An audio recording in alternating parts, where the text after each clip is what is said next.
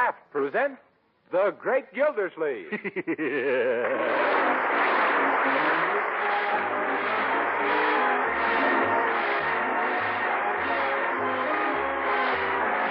Kraft Cheese Company, who also bring you Bing Crosby every Thursday night, present each week at this time Harold Peary as The Great Gildersleeve, written by Leonard L. Levinson.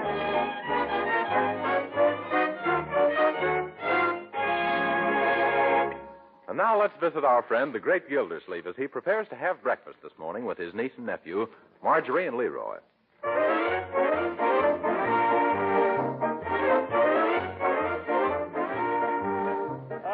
Good morning, Marjorie, my dear. Hello. Good morning, Leroy. Happy George Washington's birthday, Unc. If what? Oh, yes, of course. Today's the 22nd.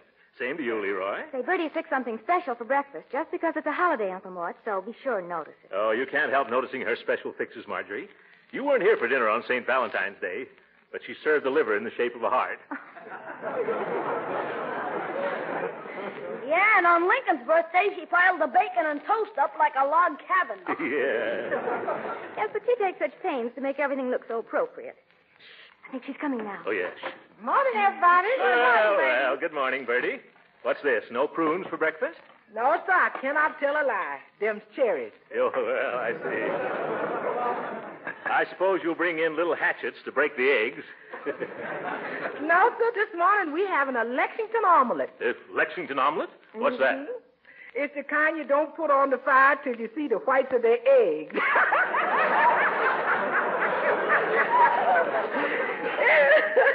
It's a sort of revolutionary dish. Oh, yeah. Well, sounds very good for the Constitution. Do you get it?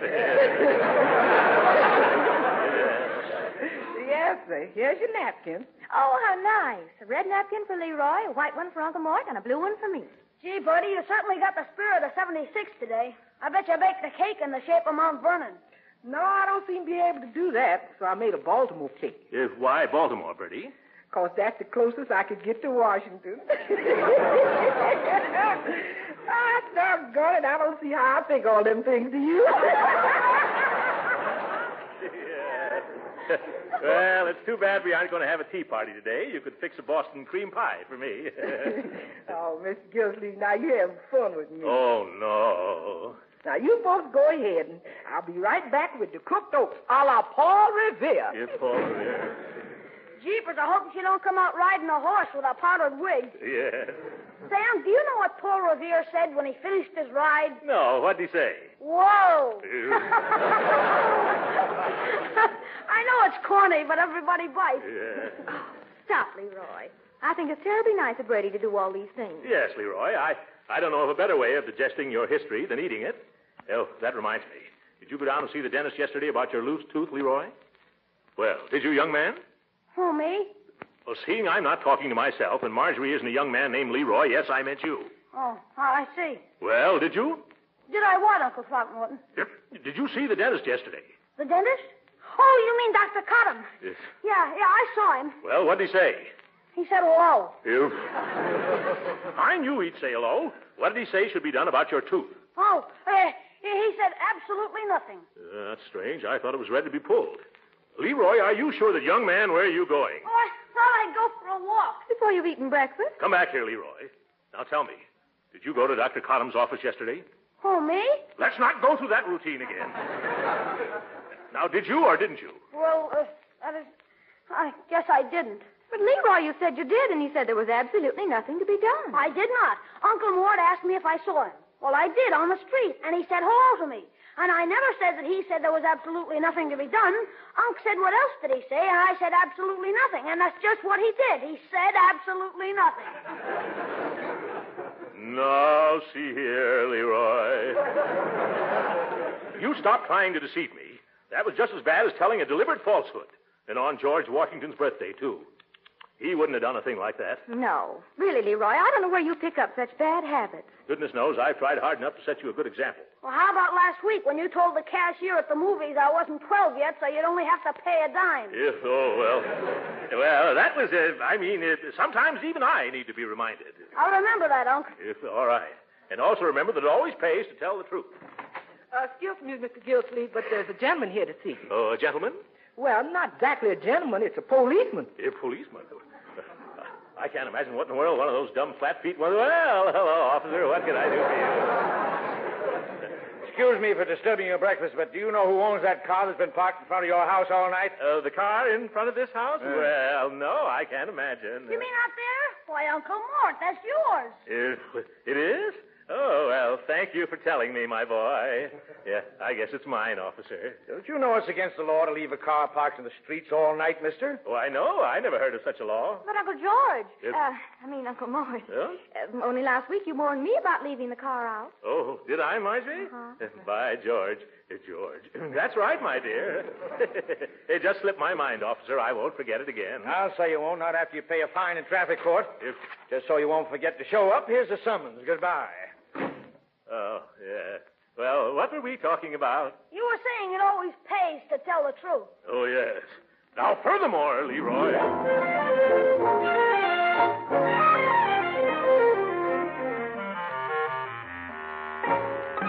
Uncle Mort, Yes, Leroy? Mr. Finch is here. Oh, yes. Come right in, Oscar. I hurried as fast as I could, Mr. Gildersleeve. Did you bring all the books? Good. Set them down right here on the desk. There we are. You know, ever since you called me, I've been wondering why you want the Forrester estate accounts brought here on Sunday. It's Judge Hooker.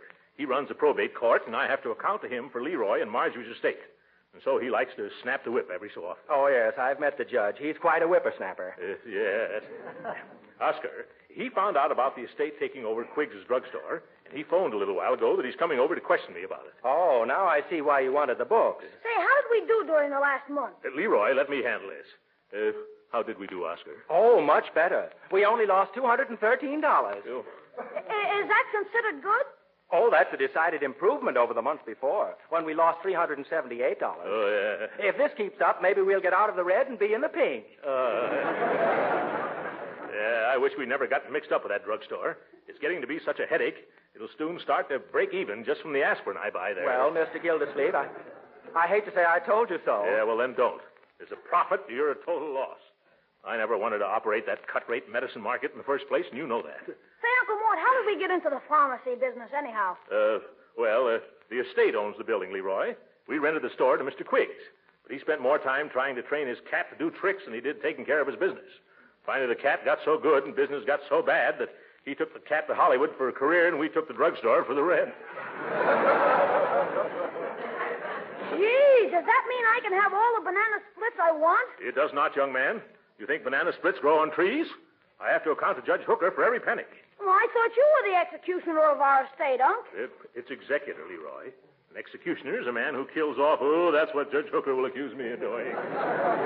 Now, don't you worry, Mr. Gildersleeve. The profits you made for the rest of the estate are far greater than any loss incurred at the drugstore. Yes, but that won't satisfy old Droop Snoot. Droop Snoot? Well, little pet name I have for Judge Hooker, Leroy. Skip it. Well, it's a good thing you're here, Oscar. You can explain everything to him. Oh, I don't think I'd be of any help, Mr. Gildersleeve. No, why not? Oh, the judge doesn't like me very much.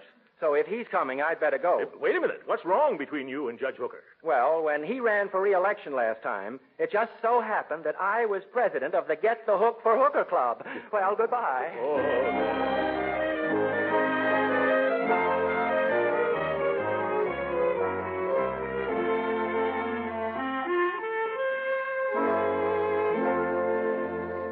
All right, Gildersleeve, now out with it.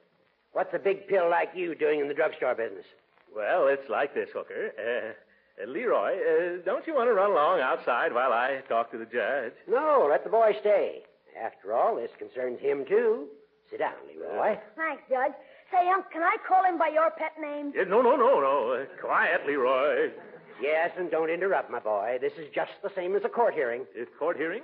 It is? Raise your right hand, Unc. Do you swear to tell the truth, the whole truth, and nothing but the truth to help you? Sit down, Leroy.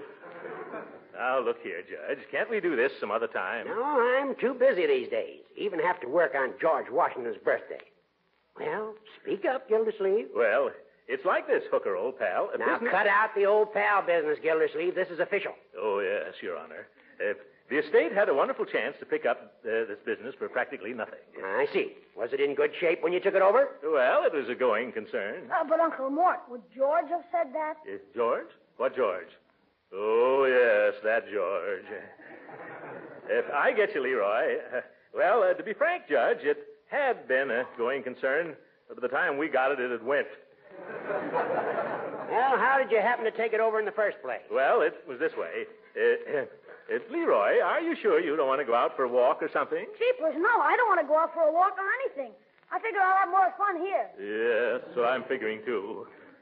Well, Your Honor, we were dragged into this affair by a trained cat. What did he do? Sell it to you? Yep.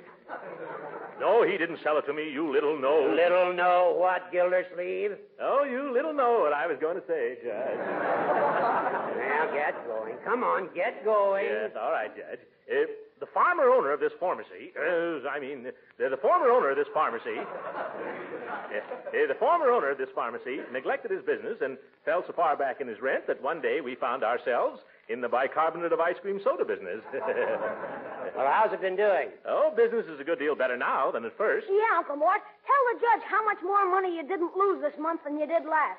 What's this? Losing money. Oh. You have no business risking the estate's funds like this, Gildersleeve. I want you to get rid of that place at once, or I'm going to get rid of you as executor faster than that. Do it quickly, Gildersleeve. Goodbye.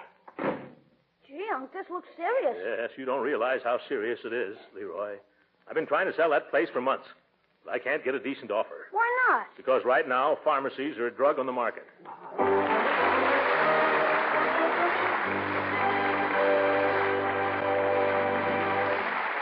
We'll hear from the great Gildersleeve again in just a moment. Meantime, I think you'll all agree it's always mighty helpful to have a good reputation. Well, that's certainly true of Parquet margarine, the delicious margarine made by Kraft. Lots of people first tried Parquet margarine because it's made by Kraft. And just about everybody knows Kraft's reputation for wholesome, fine-tasting foods. You see, people figure that since Miracle Whip and the other Kraft products are outstandingly good, Parquet margarine must be mighty good, too. But what makes people keep right on using Parquet margarine is its delicious, appetizing flavor that makes it taste so good, spread on bread or toast or rolls. Yes, and that goes for cooking, too. Parquet margarine is a real flavor shortening for baking. And you'll like it for pan frying because it doesn't spatter or stick to the pan. And remember, Parquet margarine is a wholesome, nourishing energy food. And besides that, every pound of Parquet contains 9,000 units of vitamin A. So why not find out how good margarine can be by trying delicious Parquet margarine tomorrow? Remember, ask for Parquet, P-A-R-K-A-Y. Parquet, made by Kraft.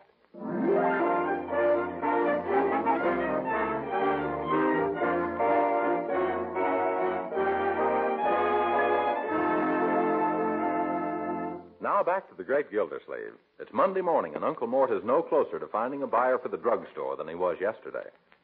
Good morning, Uncle. Have a nice rest? I had no rest, my dear. I tossed and turned like a scow in a storm. And I finally dropped off to sleep at about 6 o'clock and had a nasty nightmare in Technicolor. Oh, that's too bad. Yes. All I can remember about it was that Judge Hooker was crossing the Delaware to buy a trained cat at a Hollywood drugstore, and I was doing the rowing. You take things too much to heart, Uncle. Yeah. Now forget about business for a while and relax. I wish I could, but I'm all strung up like a zither. Maybe today I can get a deal started for that high-priced, cut-rate drugstore. If I could get the judge off my neck and Leroy out of my graying hair. What's Leroy got to do with it, Uncle? Well, you remember that Washington's birthday lecture about truth I gave him yesterday? Oh, yes. Well, he's appointed himself my personal censor. Oh. It's rather inconvenient when you're discussing business.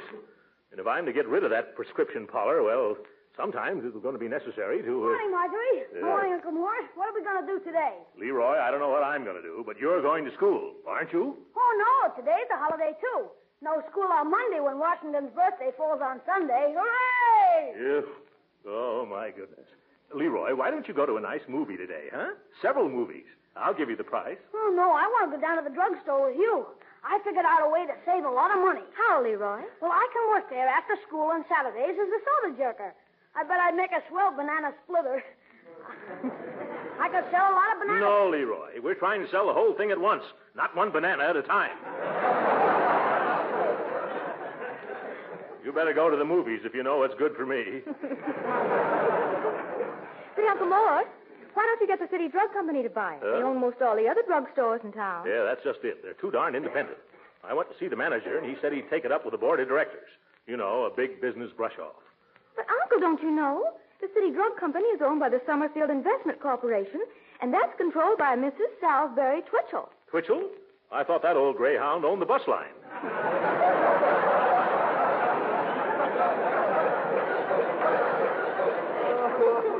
She does. Also, the Twitchell Steam Laundry, the Merchants National Bank, and 4 or 5 apartment houses. Well, I'd underestimated Mrs. Twitchell. Gee, are you going to sell her the drugstore, Unc? I don't underestimate her that much, Leroy. But somebody sold her all those other things. Yeah. Yes, they did, Uncle. Oh, I know. She'll be over at Red Cross headquarters this morning. Why don't you drive me down now and just sort of casually get into conversation with her? I don't think it'll do any good. Oh, go on. You've got a way with the ladies, Uncle. Yeah? If I have, then she's no lady. I've just met her 3 times, and we already hate each other as if we'd been friends all our lives. Oh, but it won't do any harm to try. Huh? Besides, I need a ride down there. Yeah, me too. I'm going to a movie. Well, I don't know what to say. Excuse me, Mr. Gildersleeve, but there's a gentleman here to see you. Oh, great jumping jeeps. I forgot to put the car in the garage again last night. You hold him there, Birdie, while we sneak out to the back and drive away. But gee whiz, Unc, George Washington never did a thing like that. George Washington never got a traffic ticket either, Leroy. Come on. Wait a minute, Mr. Gildersleeve. This ain't no police. Oh, he isn't? Oh, well, in that case, I was only joking, Leroy. Yeah. You were? Why, of course. I wouldn't do a thing like that on a legal holiday after George Washington's birthday, would I? Well, I wouldn't. Bring the man in, Birdie. Yes, sir. Oh, by the way, did he say who he was? He said he's from the city and about the drugstore and supposed to find out how much everything in it is worth. Oh, wait a minute, Birdie. Don't let him in. He must be from the assessor's office. I can't see him now. Well, why not, Uncle Mort? He'll ask a lot of questions I don't feel right about answering with certain people around here. Birdie, you tell him that I've gone. Yes, sir. But Uncle Mort, you told me yesterday that we should always tell the truth. That's right, Leroy. But we aren't gone. We will be by the time Birdie gets to the front door. Come on, children. We're sneaking out the back way.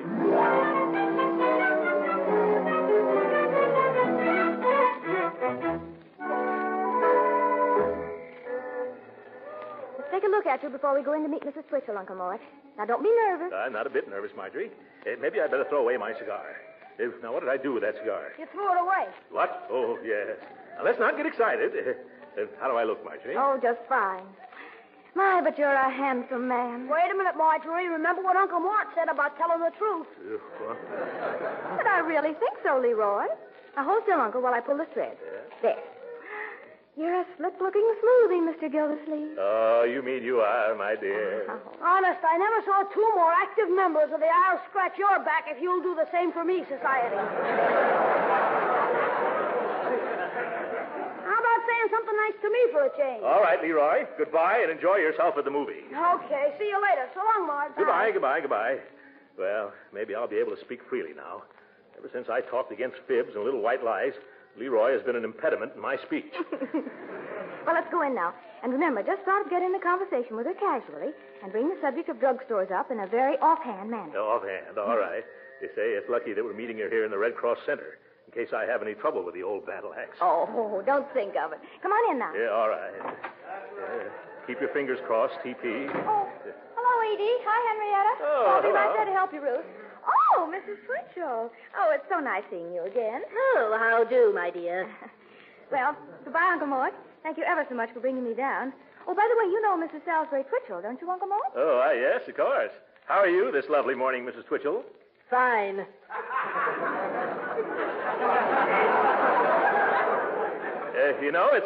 It's a mighty curious thing, Mrs. Twitchell, but I just discovered that we're business rivals. I suppose you're talking about my laundry. What are you doing? Taking in washing? No, nothing like that. Just a drugstore. Oh, drugstore. Oh, yes, you know, a place where they sell postage stamps, sandwiches, and once in a while a bottle of fly spray. I am aware of drugstores, Mr. Gildersleeve. I just don't happen to remember that I own any. Well, think of that, Marjorie. Mrs. Twitchell has so many drugstores, she doesn't know she owns any. Oh, well, I think my uncle meant the city drug chain, Mrs. Twitchell. Oh, yes, that, I see. Well, you... Excuse me, Uncle Mort. Can I see you a second? You forgot to give me the dough for the show. Oh. Yeah, well, just as soon as I'm finished, Leroy. As I was saying, Mrs. Twitchell, we have acquired the ownership of Quigg's Drugstore. And while it's not what you might call real competition at present, we're considering branching out, and we may soon give you a run for your money. Indeed. Yes. We've got plans to put a drugstore on every corner downtown. Unc, remember George Washington? George Washington? Yes. We're going to call them the George Washington drugstores.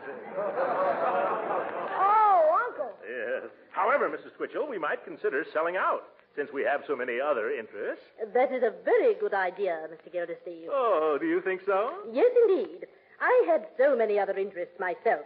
I sold all my drugstores to a New York chain last month. Goodbye. Oh, this is one of my bad days.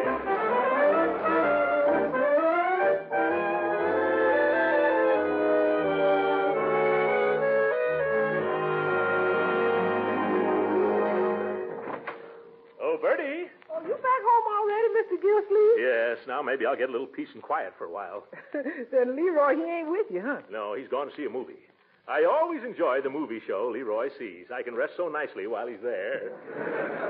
Excuse me for saying so, Mr. Gildersleeve, but you seem to be acting kind of skitterish lately. Skitterish? Oh, you mean nervous. Well, yes, if you prefer your language without any flavor to it. Yeah. I suppose I have been a bit jumpy. Leroy has been trying to make another George Washington out of me, and I've been telling the truth until I'm red, white, and blue in the face. Well, what you need is a little rest. Yeah, that's right. And thank goodness you got rid of that tax assessor. Oh, but Mr. Gildersleeve... Can you imagine what a tax bill I'd have with Leroy around to gum up the works? Shh, Mr. Gildersleeve. Why should I shh, Mr. Gildersleeve? There's nothing to hear me here, is there? Yes, that supper man. He's right in the living room. The who? I couldn't get rid of him. Oh, sometimes I'd like to be a hermit if I could find a nice warm cave. All right, Birdie, it isn't your fault. Well, I didn't know anybody was waiting for me. How do you do, sir? Mr. Gildersleeve? Yeah, that's me. My name is Showers, Mr. Gildersleeve. I'm from the city. Oh, yes, the maid told me. You want to get a valuation on that drugstore we own. That's right. I've been down there several times and never could catch you in, so I came out here. Hope you don't mind. Oh, not at all. Pay your taxes and help smash the X's. That's my slogan. Suppose we go down to the drugstore now so you can get a small idea of what to assess us. Have you got a car? Oh, yes, but I'm saving rubber, so I left it home. You think that's a good idea? Oh, splendid idea. In fact, I like it so much, I'm going to leave mine home, too. Come on, we'll walk.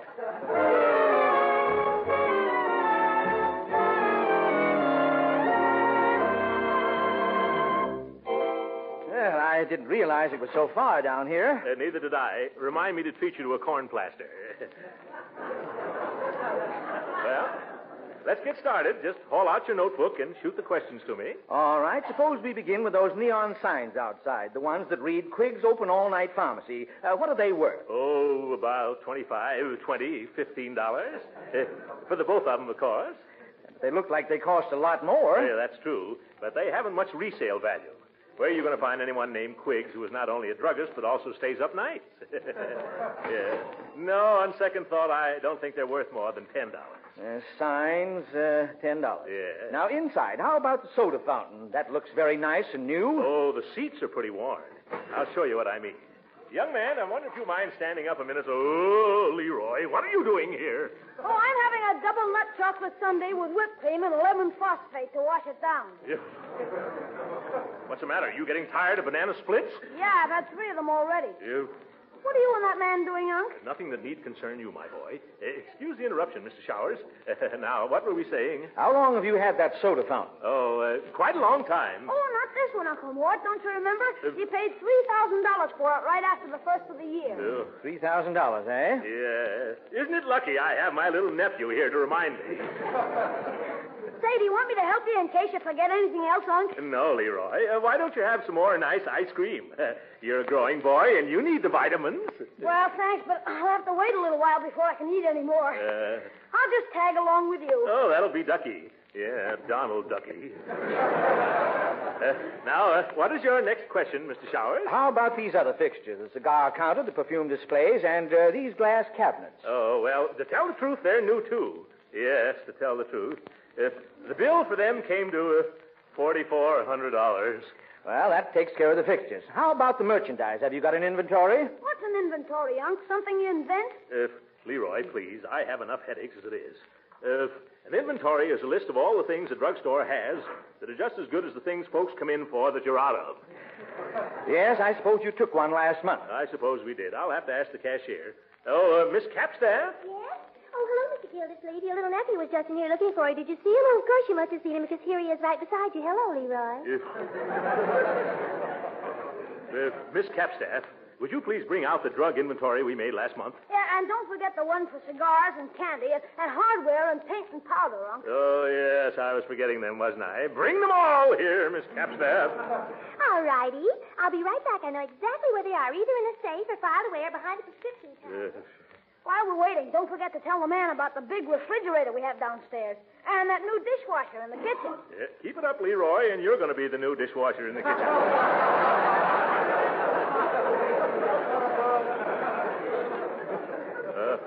Oh, yes, Mr. Showers, I'd forgotten about them. You see, they set us back somewhere in the neighborhood of... $837.21. Well, the boy has an uncanny knack for figures. He'll probably turn out to be an accountant when he grows up. If he grows up. Oh, well, here comes Miss Capstack, back with the inventories. Oh, here we are, Mr. Gildersleeve. I also found a list of all the merchandise we bought since the inventory was taken. Do you want that, too? Oh, yes, you might as well.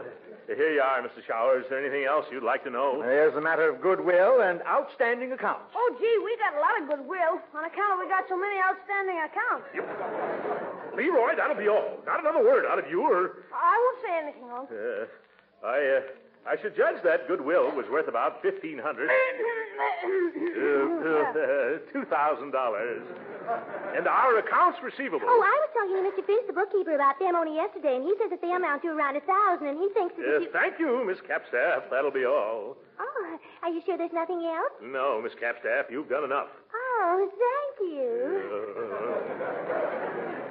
Now, Mr. Showers, have you got all the information you want? Yes, according to my figures, the valuation on this property will run to about $28,500. Oh, $28,500. Jumping jelly beans. How much of a tax will we have to pay on that? I might as well confess, Mr. Gildersleeve, I'm not the tax assessor. What? You're not? Then why did you say you were? I didn't. You just got that notion all by yourself. You see, I figured I could get a pretty low, honest valuation on this store if I let you go ahead assuming that I was. But then who are you? I'm an appraiser hired by the city drug chain. They're going to make you an offer to buy this place based on the figures I just got. Oh, gee, Unc, isn't that wonderful? Yes, my boy. I hope you've learned your lesson from this. Honesty always pays, Leroy.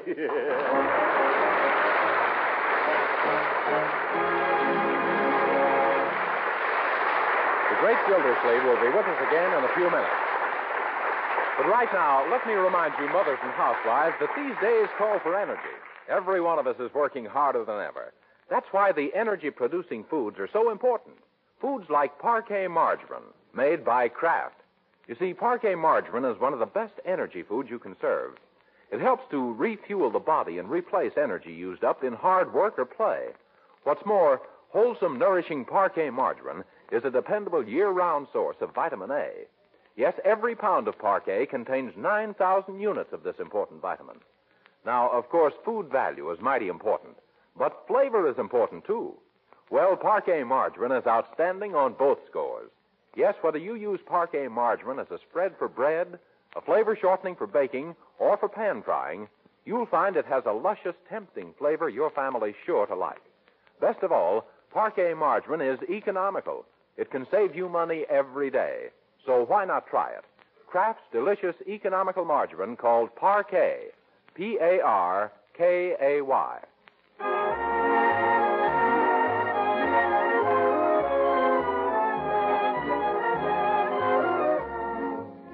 Well, we certainly put that deal across, didn't I, Unc? Yes. Leroy, and now that all I have to worry about is where to invest that money again. Oh, no, you don't, Uncle Moore. I know just where it'll be safest and do the most good. Oh, where's that, Leroy? Good old United States defense bonds. Oh, of course. Uncle Sam can put to work every dollar we can spare. Good night, folks.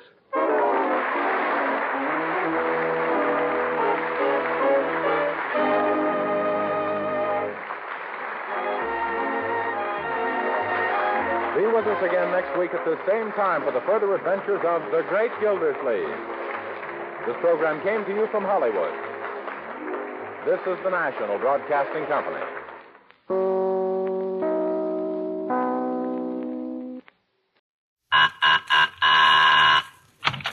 Well, hello. Come right in. Oh, George, we've got company.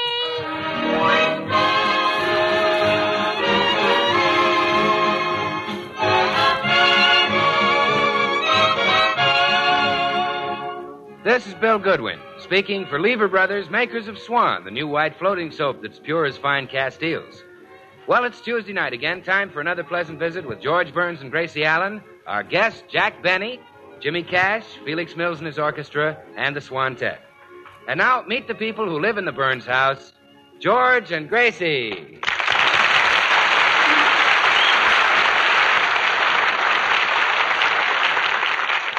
Well, it's morning in the Burns home, and George is just coming downstairs to leave for the office. Good morning, dear. Good morning, darling.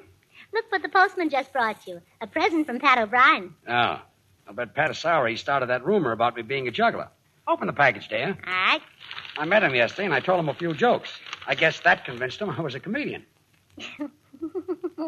What are you laughing about? What's in the package? A set of Indian clubs. Next time I get my hands on that Oh, Irishman, cheer believe up, me. George. Before long, everybody will know that you're not a juggler. They'll know you for what you really are. And what is that? Well, a singer, of course. Oh, that. Oh, sure. I wrote to our sponsor and suggested that you sing on our program every week. That's the 12th time. Yeah, but this time he answered. Say, that's a good sign. Open the letter. Wait till Bing Crosby hears you sing. He'll retire and start to raise a family. Oh, Gracie, I'm not better than Crosby. As good, maybe, but, well, open the letter. What does the sponsor say? Believe me, there are plenty of other big programs that would like to have George Burns as a singer. Gracie, the letter, open it. Well? George, what are some of the other big programs? Turn me down again, huh? Oh, never mind, dear. You're a great singer. Even Bill Goodwin said with a voice like yours, you ought to sing in our big Army show. Army show? Yes, it's in charge of some officer named Major Bowes. I'll forget it. I better get along to the office. Yeah, I'll ride down in the bus with you. I have an appointment at the beauty shop. Okay, let's go. Oh, wait. Before we leave, won't you sing something just for me? Oh, Gracie. Oh, please, dear. Just one little glorious burst of melody. Well, all right. Just a gigolo. Everywhere I go, people know the part I'm playing. Oh, George, you're wonderful. I won't be happy until your voice leaves the whole world the way it leaves me, weak and limp. Thanks. Oh, come on. I'm due at the beauty shop in 5 minutes.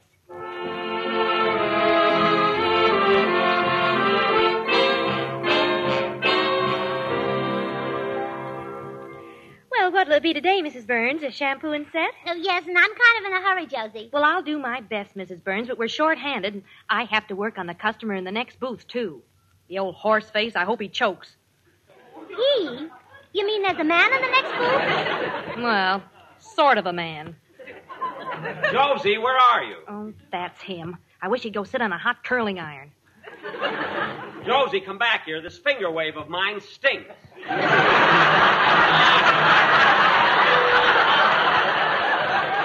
No, that voice is awfully familiar. I wonder who... Josie, do you hear me? This finger wave stinks.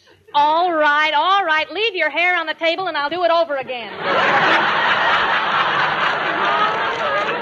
Josie.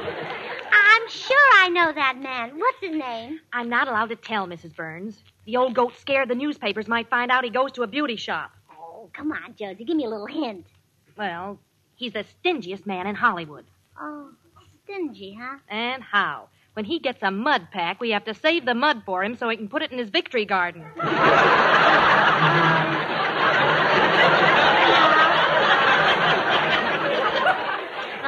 I can't get it from that. Give me another hint. Well, let's see. He used to drive an old broken-down Maxwell. No, it's no use. I can't guess who it is. You're not missing anything. He's tried to date every girl in town, and nobody will go out with him. Oh, hello, Jack. How's Mary? Gracie, is that you? Well, yeah, come on into my booth, Jack. Oh, sure.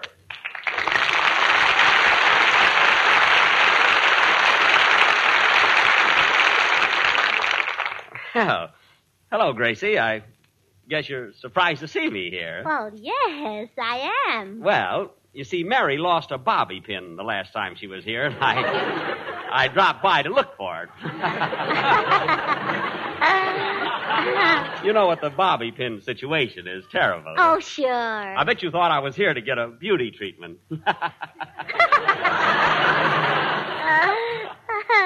Gracie, you sound like you don't believe me. Maybe that's because I don't. Well, if I'm lying, may something terrible happen to Phil Harris. Mr. Benny. Yes? Here's your mud. I wrapped it up for you.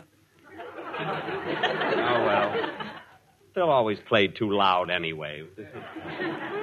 Well, Jack Benny in a beauty shop. Wait till the girls hear this. Now, Gracie, look, you must promise girls, me. I brought your swan soap. Oh, hello, Gracie. Oh, hello, Bill. Why, Jack Benny, what are you doing here? Well, I'll tell you, Bill. He's here. Well, Bill Goodwin in a beauty shop. Wait till the girls hear this, huh, Gracie? Wait a minute, I just came over to bring some swan soap. Well, Bill, So, Bill Goodwin has beauty treatment. That's really something to tell the girls, huh, Gracie? Hey, look. The operators here use swan soap. Not only because it's so mild for the customer's complexion, but because that same mildness makes it great at home. For the dishes, light laundry, or for bathing the baby. Swan's the new white floating soap that's 4 swell soaps in one. Well, Bill, Bill Goodwin in a beauty shop. Really, I thought that curly hair wasn't natural. Now, wait a minute. No girl in this shop has ever laid a hand on me. Except, of course, after working hours. Oh. What are you doing here, Benny? Well, I'll tell you, Bill. Jack is here. Bill Goodwin in a beauty shop. I'm getting manicures and everything. I am not. My hands just happen to look gorgeous because I always wash my dishes with Swan. Oh. Swan is great for washing the dishes. Gives you loads of suds. Suds that are so mild and gentle your hands don't get that rough red dish panty look. Well, Bill... Bill Goodwin in a beauty shop. And to have his eyebrows plucked. That's something, isn't it? Now, look, Jack. I told you, I just came here to deliver some Swan soap. Swan's a great wartime buy. What I want to know is, what's Jack Benny doing here? Well, I'll tell you, Bill. Well, Bill Goodwin... Oh, nuts. Goodbye.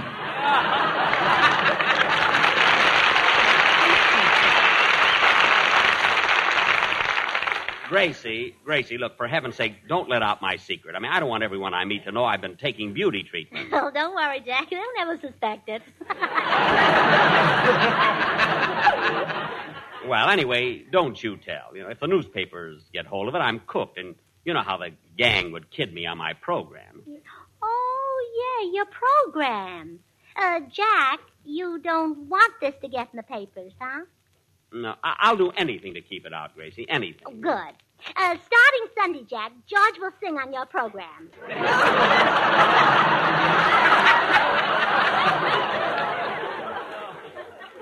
George? Yes. Sing? Uh-huh. Gracie, I've heard prettier noises come out of Carmen Lombardo. I see. Well, excuse me, Jack. I'm going to telephone a little news item to the paper. Wait. Oh, you mean George Burns? Yes. Oh, George, your husband. Yes. Oh, old Sugar Throat. Sure. Oh, well, I don't suppose it would hurt if George sang on my program once. Well, I was thinking of having him sing every week. No. No, well, I'll call the paper. But, Gracie, this is blackmail. I know. Cute of me, huh?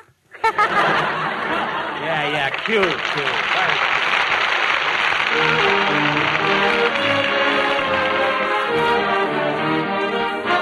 The Swantet joins our popular tenor Jimmy Cash in an enchanting ballad from the top musical show of the year, Oklahoma. Oh, what a beautiful morning. Oh, what a beautiful day.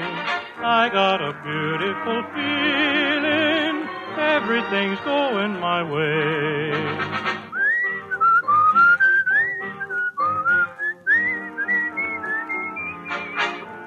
There's a bright golden haze on the meadow. There's a bright golden haze on the meadow. The corn is as high as an elephant's eye. looks like it's climbing clear up to the sky. Oh, what a beautiful morning. Oh, what a beautiful day. I got a beautiful feeling. Everything's going my way. Okay. Oh, what a beautiful morning. Oh, what a beautiful day. I got a beautiful feeling. Everything's going my way. Oh, what a beautiful day.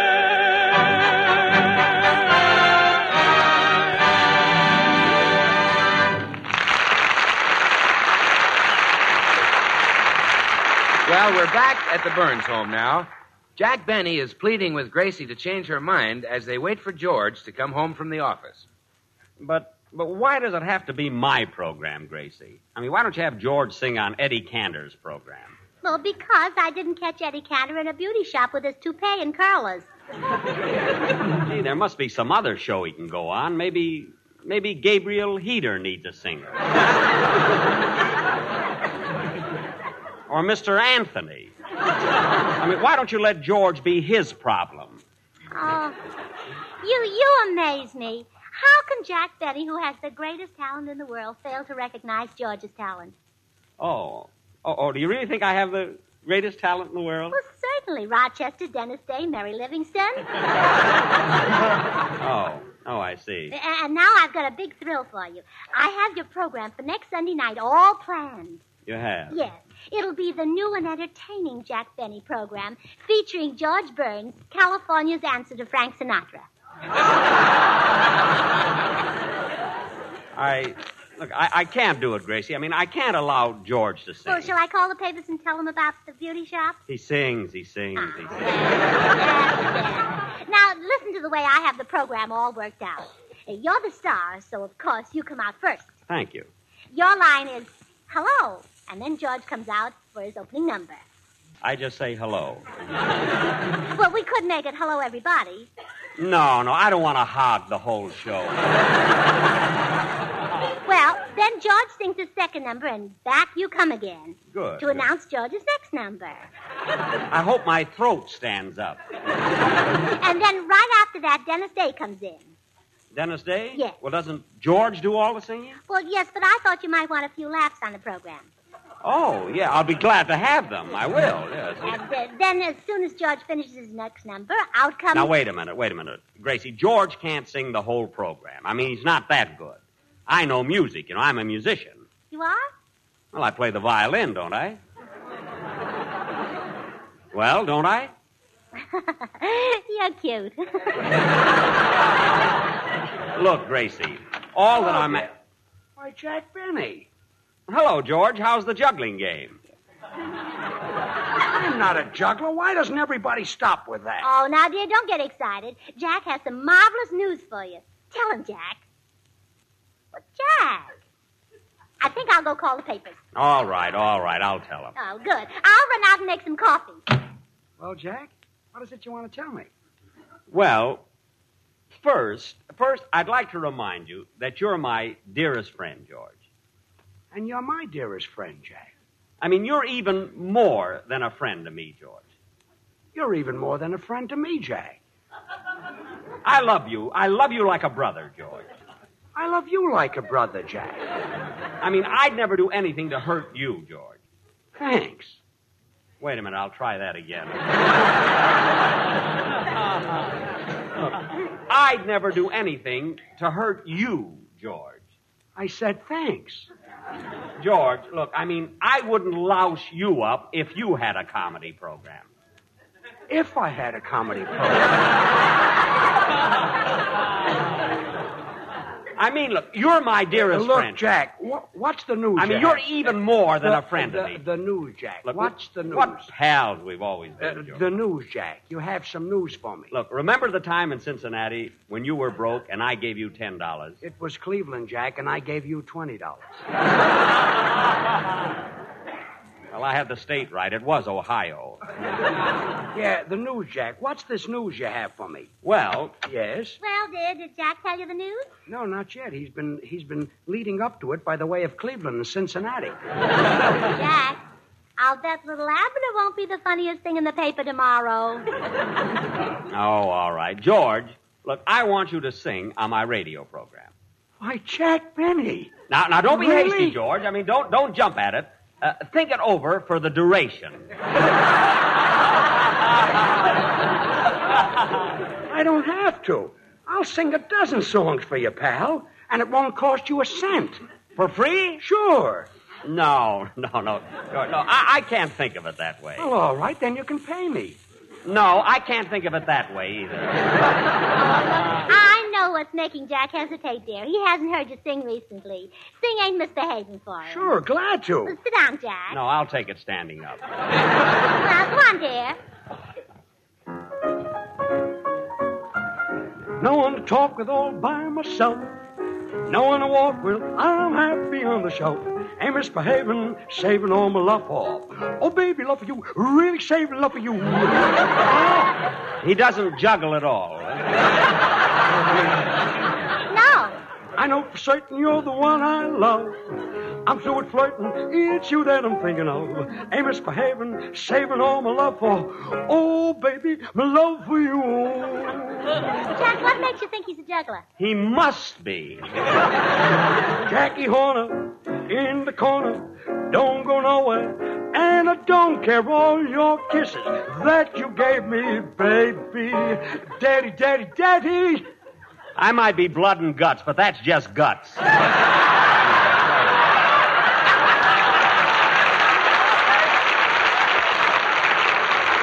I don't stay out late and I don't care to go. I'm home about 8, me and my radio. Ain't misbehaving, saving all my love for you. Well, Jack? Gracie, call the newspaper.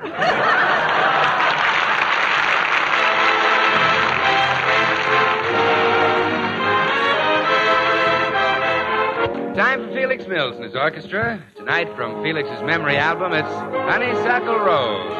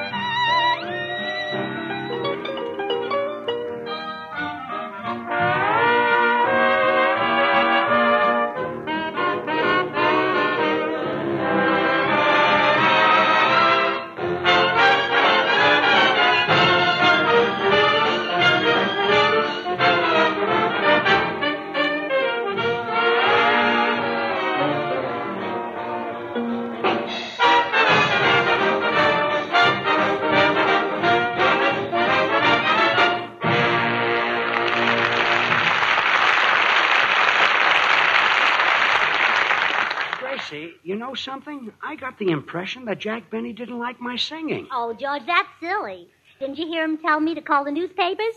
He wants to give them a big story about you. Yeah, but I noticed that while I was singing, he kind of turned green. Oh, well, of course he turned green. You sang exactly like John McCormick. Oh, so that's what it was. Sure. Now, I'll go in and talk to Jack. You stay here and spray your precious little adenoids. Okay. From time to time and every time. Jack. Yeah? Well, naturally, you were joking before when you told me to call the newspapers, weren't you? Not me, Gracie. Look, I'd rather have everybody know I was in a beauty shop than have Sugar Throat smell up my program. Well, I'm warning you. I'll phone the paper. Phone 'em. This is my last warning, Jack. Go ahead. I'll phone the paper. Phone 'em. This is my last warning, Jack. Go ahead. I'll phone the paper. Phone 'em. This is my last warning, Jack. Go ahead. I'll phone the paper. For Pete's sake, phone 'em. No, Jack, no, I can't. I'm too fine, too decent. I can't stoop to blackmail when I see it isn't working.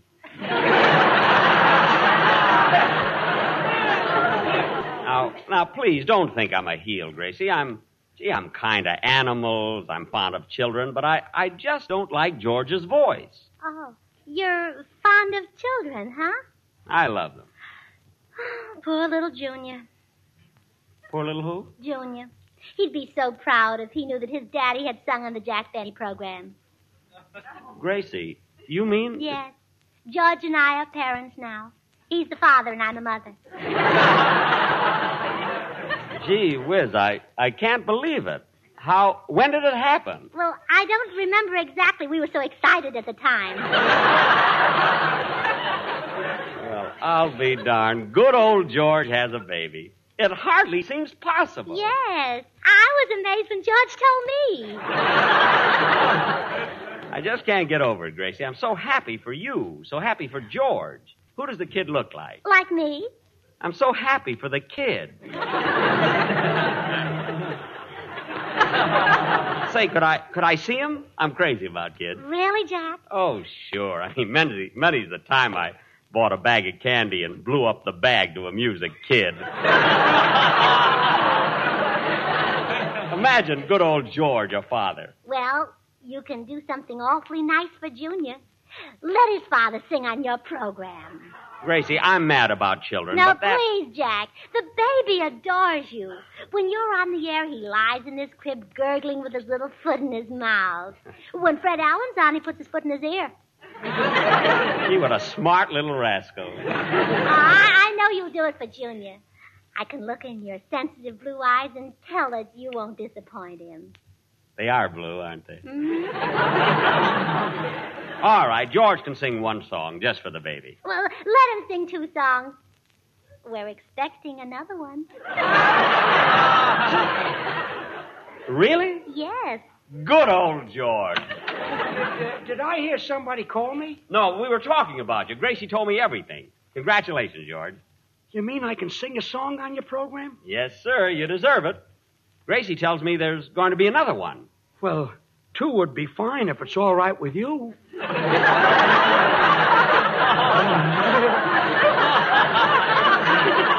Well, why not? Have you picked out a name for the second one? Would you like Moonglow?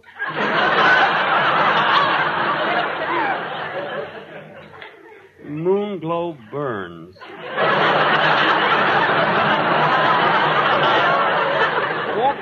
Won't that be just a little too corny? Oh, I don't think so, Jack.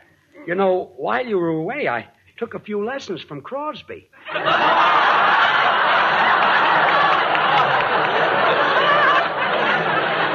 You did? Yes. Now, George, I know Jack's in a hurry. Yes, I'll be going. But, George, first, can I see the nursery? Well, Jack. The nursery? Hiya, folks. What goes on? Oh, Bill, am I glad to see you. Bill, I just heard the news. Now, why didn't you tell me that George and Gracie had Yes, Bill. Why didn't you tell Jack what George and I had? Well, what did you have? An idea for you to announce Jack's program, and George sings on it. Huh? But I meant... well, that's a great idea, Jack. I'd be glad to. Now, wait a minute. I have an announcer, Don Wilson. Well, okay, you can have 2 announcers. Don Wilson is to announce. But Don can't announce your program, Jack. He doesn't know anything about Swan soap. Swan soap? Well, sure. He doesn't know that Swan is the new white floating soap that's 4 soaps in one. The soap for dishes, light laundry, bathing the baby, or for your hands and face. Don doesn't know that. Well, I could teach him. I mean, what am I saying? I don't sell soap. I sell grape nuts flakes. Well, but that's ridiculous, Jack. Can you bathe a baby with grape nuts flakes? Well, I wouldn't want to answer that until I've talked to my sponsor.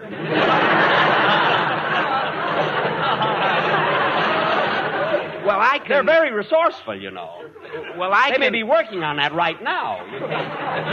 Well, I can tell you the doctors recommend Swan for bathing the baby. Swan is so mild it's kind even to a little baby's tender skin. It's pure as fine Castiles, too, so you know it must be great for your complexion. Gee, bathing a baby. You ever bathe that little darling of yours, George? Don't be silly. We take showers.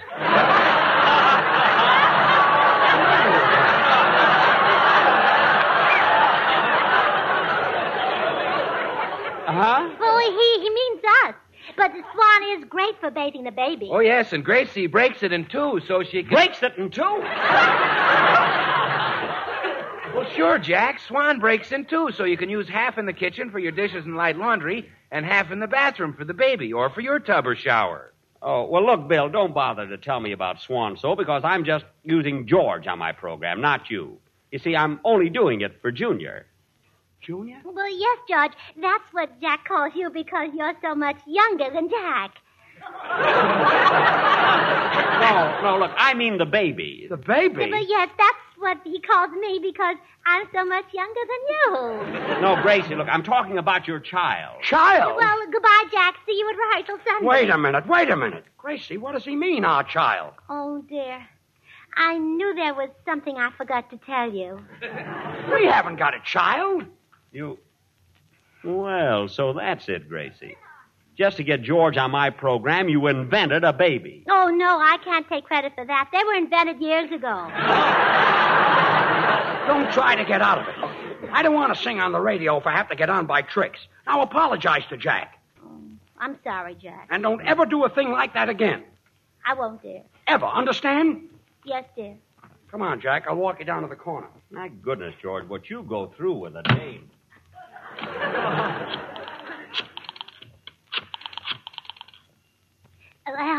Hello, Fibber? This is Gracie. Would you and Molly let George sing in your program next week? Yeah, I know you've got a singer, but I thought you might do it for Junior. Yes, you see, we just had a baby. And he'd be so kind.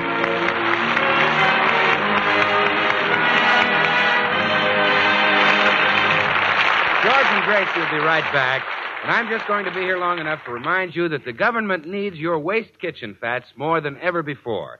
Now, I know sometimes it's a lot of trouble to render the extra fat you trim from meat and to strain all your waste fats from roasting and frying.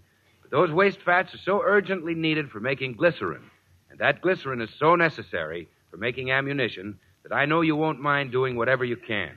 So don't forget, huh? Turn those waste fats into your butcher and keep turning them in. Well, here they are again, those ever-loving Burnses, George and Gracie. Well, George, I've got some wonderful news. Fibber McGee wants you to sing on his program. Really? Yes, and when he comes over to close the deal, will you sort of fold this napkin into a triangle? Why? Well, for some silly reason, he thinks we have a baby. Again? Good night, folks. Good night.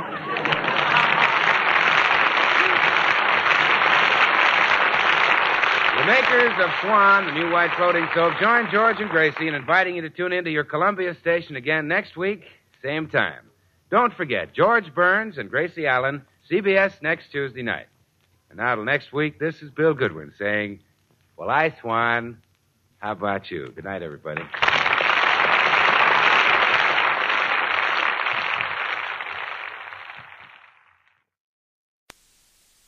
Transcribed. Ladies and gentlemen, the Railroad Hour. And here comes our star-studded show train.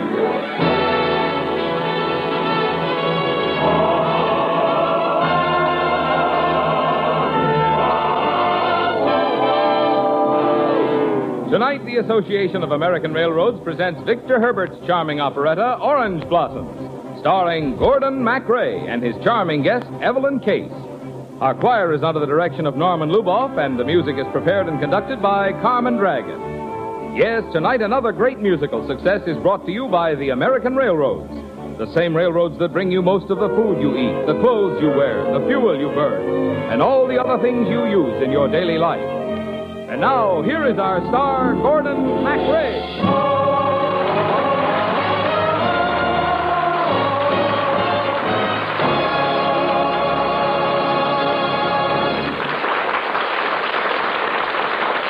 Thank you, Marvin Miller, and good evening, ladies and gentlemen. In Victor Herbert's charming operetta, Orange Blossoms, I play Roger Belmont. And lovely Evelyn Case is Kitty, the girl who gets kissed in the dark.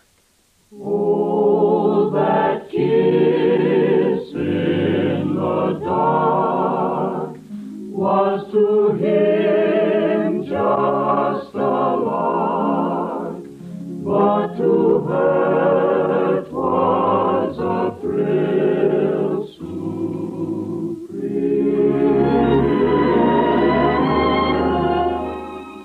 You're my lawyer, Brossick. Do something. Well, Roger, what do you want me to do? Well, it's spring, and I'm in love. I want you to help me. Well, they didn't teach us about these things in law school. Brossick, there's only one woman alive in the whole world as far as I'm concerned. Well, who is it this time? Ruth? No. Mary?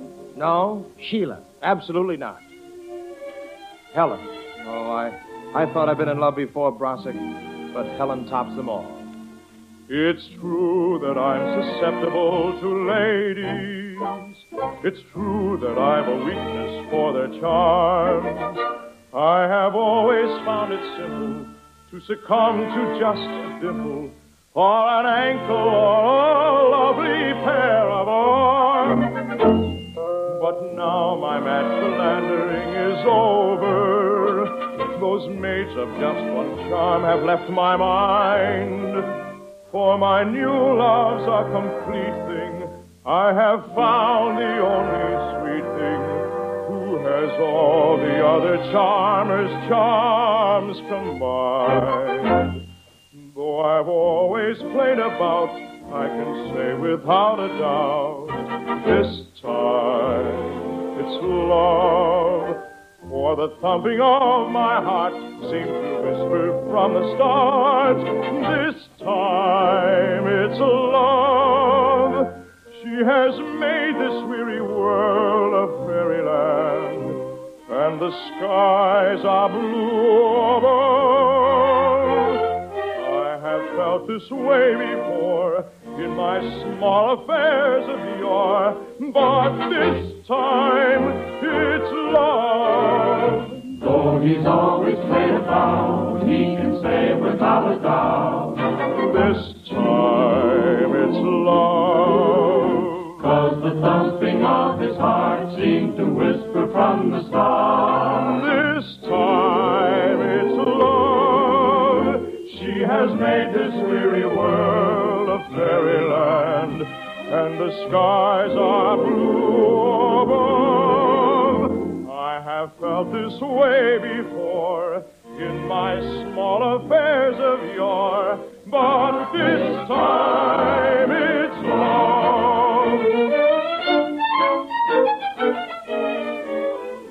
Brossick, I want to marry Helen, but, well, there's a problem. Maybe we can solve it legally. Well, let's get all this down on paper. What's her full name? Helen de Vaquet. Oh, a divorcee, isn't she? Yes. Aunt Mary and I both met Helen on the Riviera. I loved her immediately, and Aunt Mary loathed her. So she said if ever I saw Helen again, she'd disinherit me. But you saw her anyhow? No. No, Helen left the Riviera a few days later. I would have followed her, but Aunt Mary became ill, and naturally, as her prospective heir, my place was by her side. Naturally.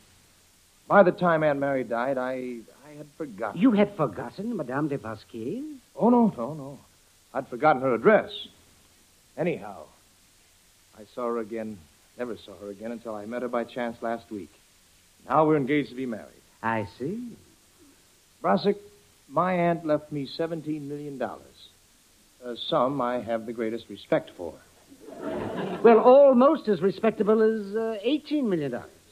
Ah, but in her will, she says that I can only inherit that money if I marry within the year, and if I do not marry any woman who is the divorced wife of a Brazilian subject. Helen's former husband was a Brazilian? Yes. What can I do, Brossick? I don't want to lose Helen, and I don't want to lose the money. Well, why not marry someone else? Just temporarily, a marriage of convenience. At the end of a year, you can get a divorce and marry Helen. Where can I find a woman who'd do that? I know just the lady. All right. I'm in your hands.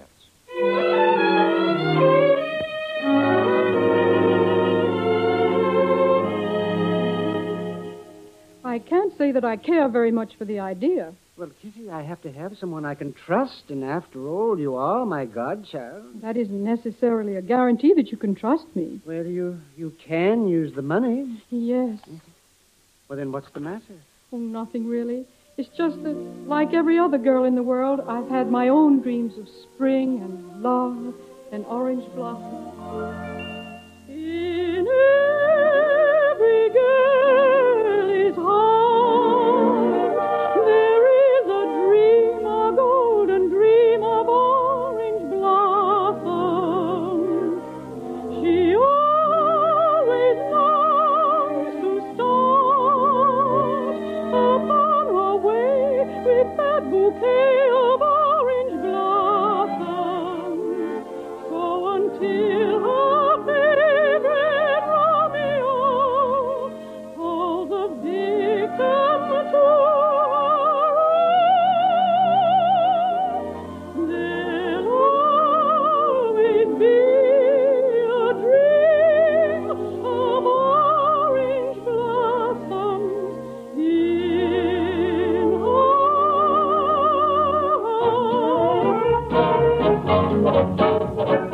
We are all in love with you. You had better run along and play. You are sweet as morning dew. I won't listen to a word you say. Kitty, darling, please be fair with us. You're just a pack of flares. We are after you, you dear. You are after anything in skirt. Don't you like the way we play? I think you all should marry. That's a blow, you know. But this is so. In every girl's heart, there is a dream, a golden dream of orange blossom. She always upon her way with that bouquet of orange blossoms. So until her favorite Romeo falls a victim to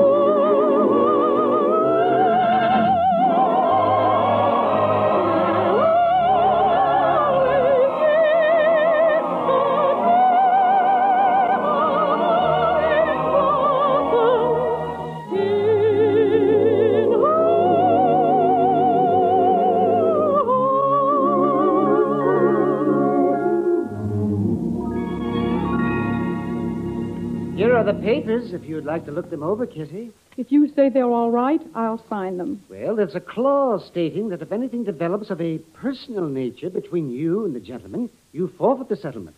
His fiancée insisted on that, and she's quite a jealous woman. She doesn't have to worry about anything of a personal nature developing under circumstances like these. There, that's signed. Oh, come in. I'm sorry I'm late. My car stalled in traffic. Roger. What? You've met? Why, I don't believe I've had the pleasure. I'm sorry. For a moment, I thought we had. Well, this is the young lady. Kitty, may I present Roger Belmont? And Roger, this is my godchild, Miss Winthrop. If you wouldn't mind waiting in the next room, Roger, we're just completing the arrangement. Why, of course. It's a pleasure to meet you, Miss Winthrop. So that's the man. What's the matter, Kitty? Of course he wouldn't remember. Why should he? I was just a schoolgirl. I recall the mad delight of a lovely dance and a stroll into a night trembling with romance. Dear, he told me of my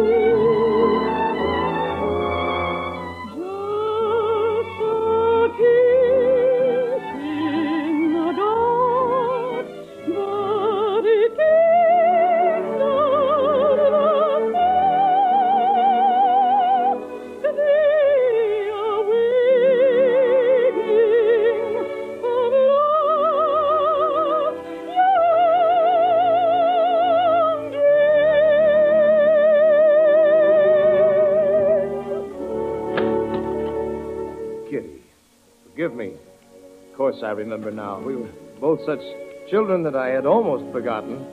That's all right, Roger.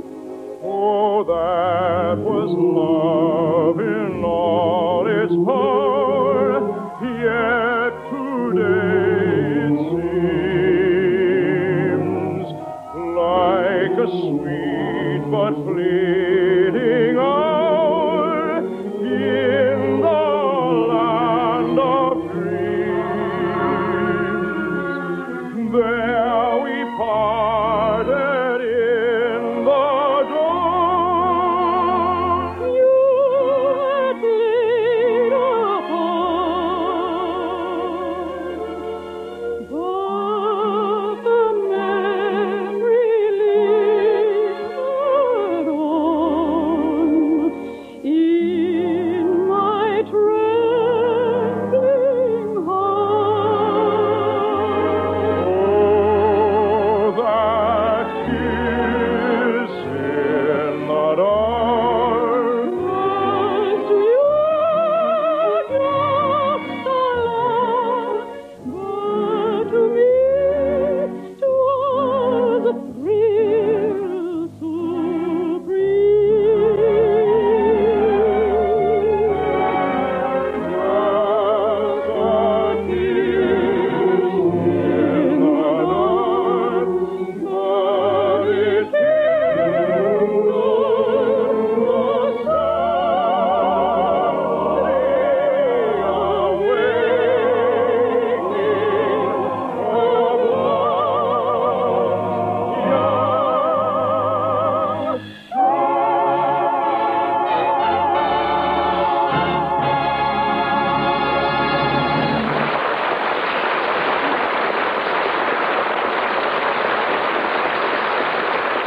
We'll return for the second act of Orange Blossoms in just a moment.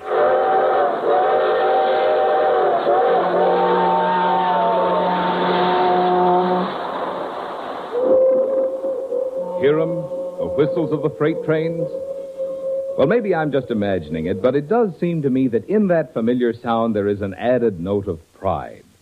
Anyhow, today's freight trains have good reason to be proud. For in 1951, the average freight train set a new record in serving you by hauling more tons of freight and hauling them faster than ever before. The railroads set that new efficiency record while doing the second largest job of hauling they have ever done in peacetime. And the important point is, you could not have lived as well as you did. The nation could not have had the goods and materials needed for commerce and defense without the kind and quantity of railroad service performed in 1951. Now, the reason the railroads have been able to do these bigger jobs and do them better stems largely from the fact that since the end of World War II, they have spent over $6 billion on improvements. That money, an average of over $1 billion a year, has bought the new and better equipment and facilities that have given the nation continually better railroad service. However, while the railroads hauled a near-record volume of traffic with record-breaking efficiency in 1951, their net earnings were way down. And the reason is that the wages, prices, and taxes they must pay have gone up so much more than the rates they can charge. That's why, as the railroads carry on with their essential improvement program, it is so important to all of us that they be allowed adequate freight rates. Only then will they be able to keep on raising the money needed for the continued improvement that can alone give America the transportation it needs for commerce and defense.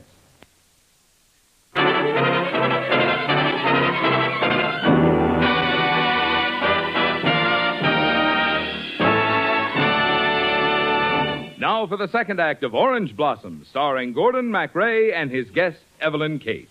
Oh, that kiss in the dark was to him just a lark, but to her 'twas a thrill supreme.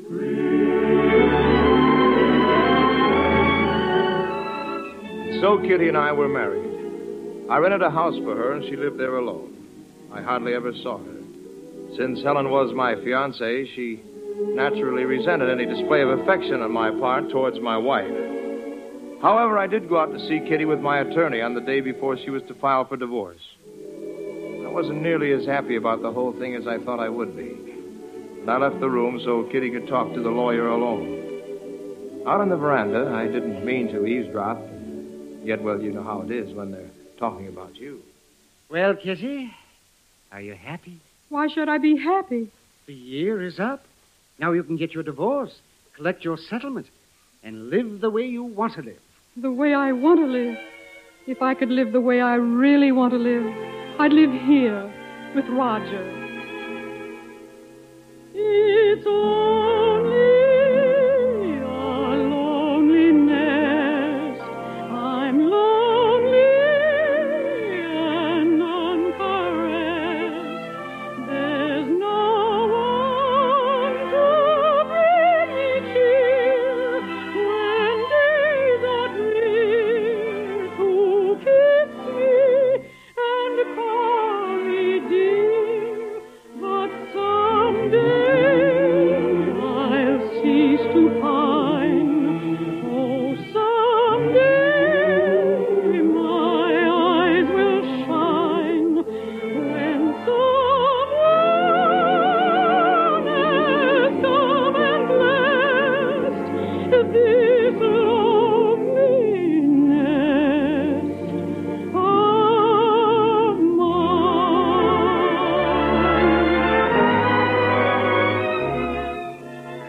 Kitty, I didn't know you felt that way. I had no idea.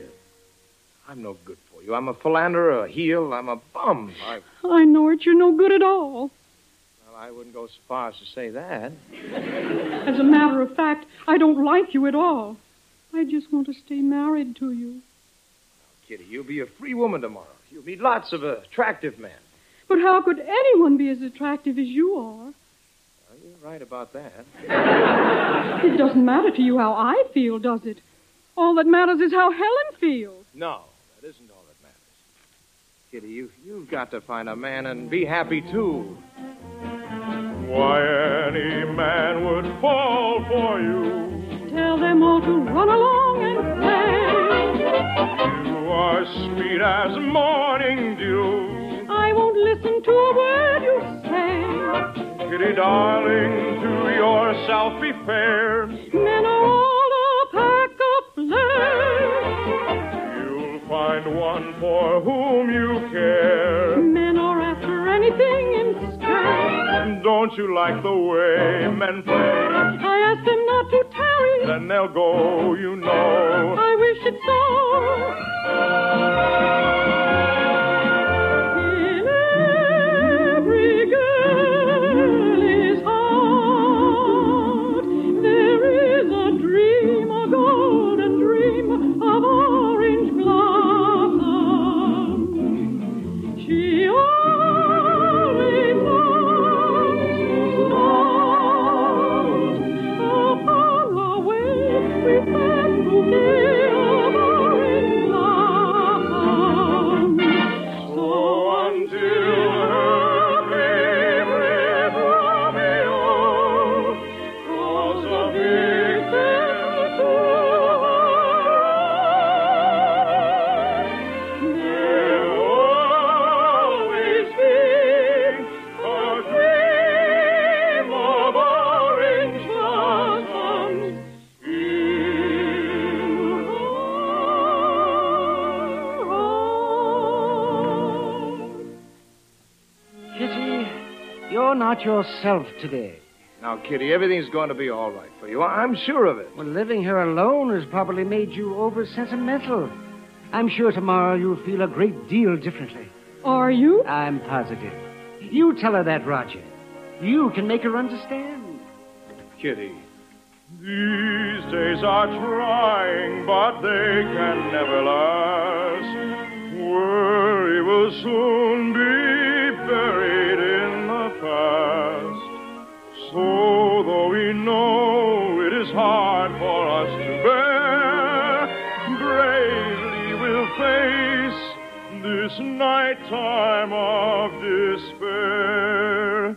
Then comes the dawning of morning, so splendid, that fair tomorrow when sorrow is ended.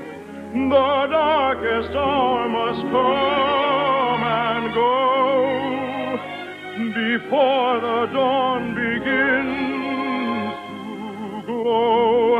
And so, although our troubles seem double in gray light, they disappear in the clear sunny daylight. The very darkest hour must pass along.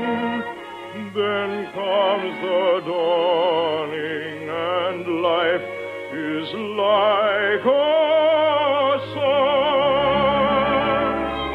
Then comes the dawning of morning so splendid, that fair tomorrow when sorrow is ended. The darkest hour must come and go before the dawn begins to glow. And so, although our troubles seem double in gray light, they disappear in the clear sunny daylight. The very darkest hour must pass along. Then comes the dawning, and life is like a song.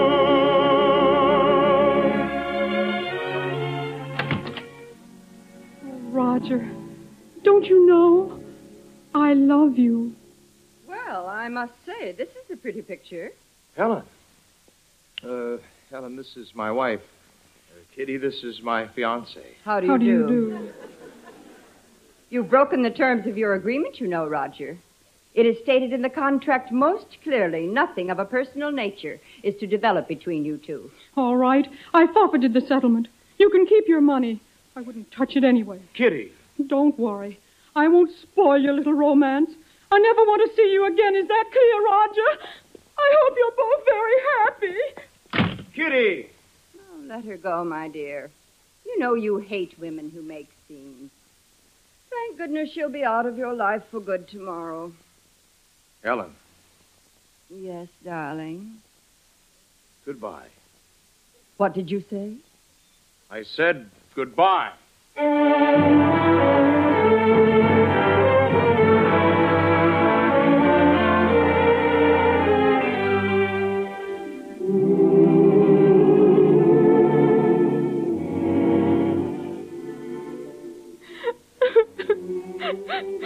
Kitty. Go away.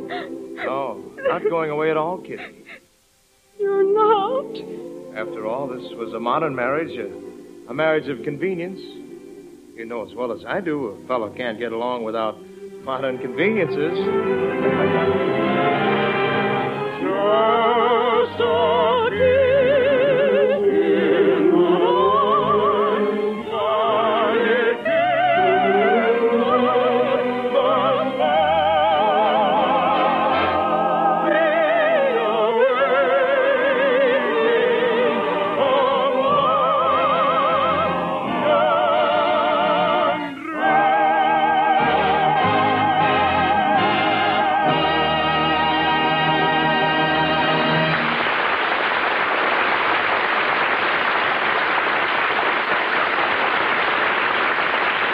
Ladies and gentlemen, Evelyn Case will be back in just a moment. Now, thanks to Isabel Jewell, Howard McNair, and to our entire company.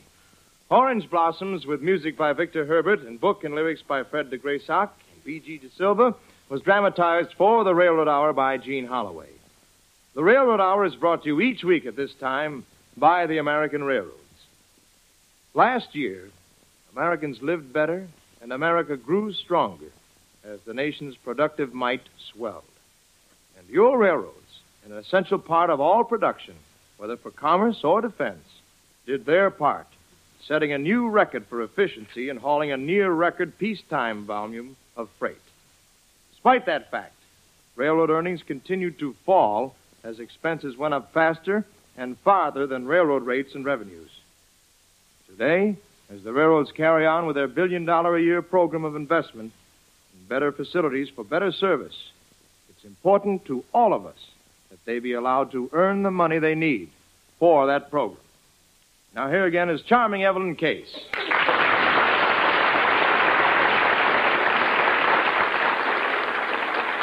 Thank you, Gordon. Tell me, do you have this trouble every week on the Railroad Hour, trying to decide which girl to marry? Well, Evelyn, it seems as if every story in the musical theater was written to be played on just one instrument, the triangle. No, Carmen, not the musical triangle, the eternal triangle. Who are the corners of your triangle next week, Gordon? Well, one corner is the devil, Mephistopheles himself, for I'm going to play the author of Faust, Johann Wolfgang von Goethe. And the prettier corner of the triangle will be the gracious star of pictures and Broadway, lovely Patricia Morrison. It must be Franz Lehar's delightful Frederica. Well, that's right, Evelyn. Will you listen to see if I get the girl? No, I already know. But I'll listen anyway. Good night, Gordon. Good night, Evelyn. All aboard. Well, friends, it looks as though we're ready to pull out. And so until next Monday night and Frederica, this is Gordon MacRae saying good night.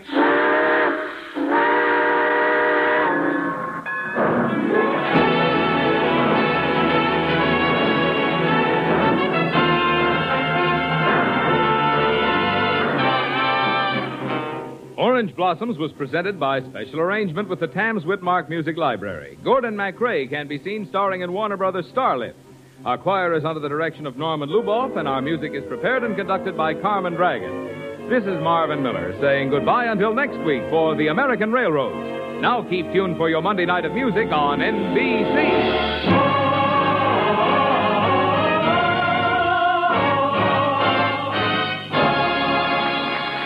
The preceding was transcribed. Hear Barbara Gibson on the telephone hour next on NBC.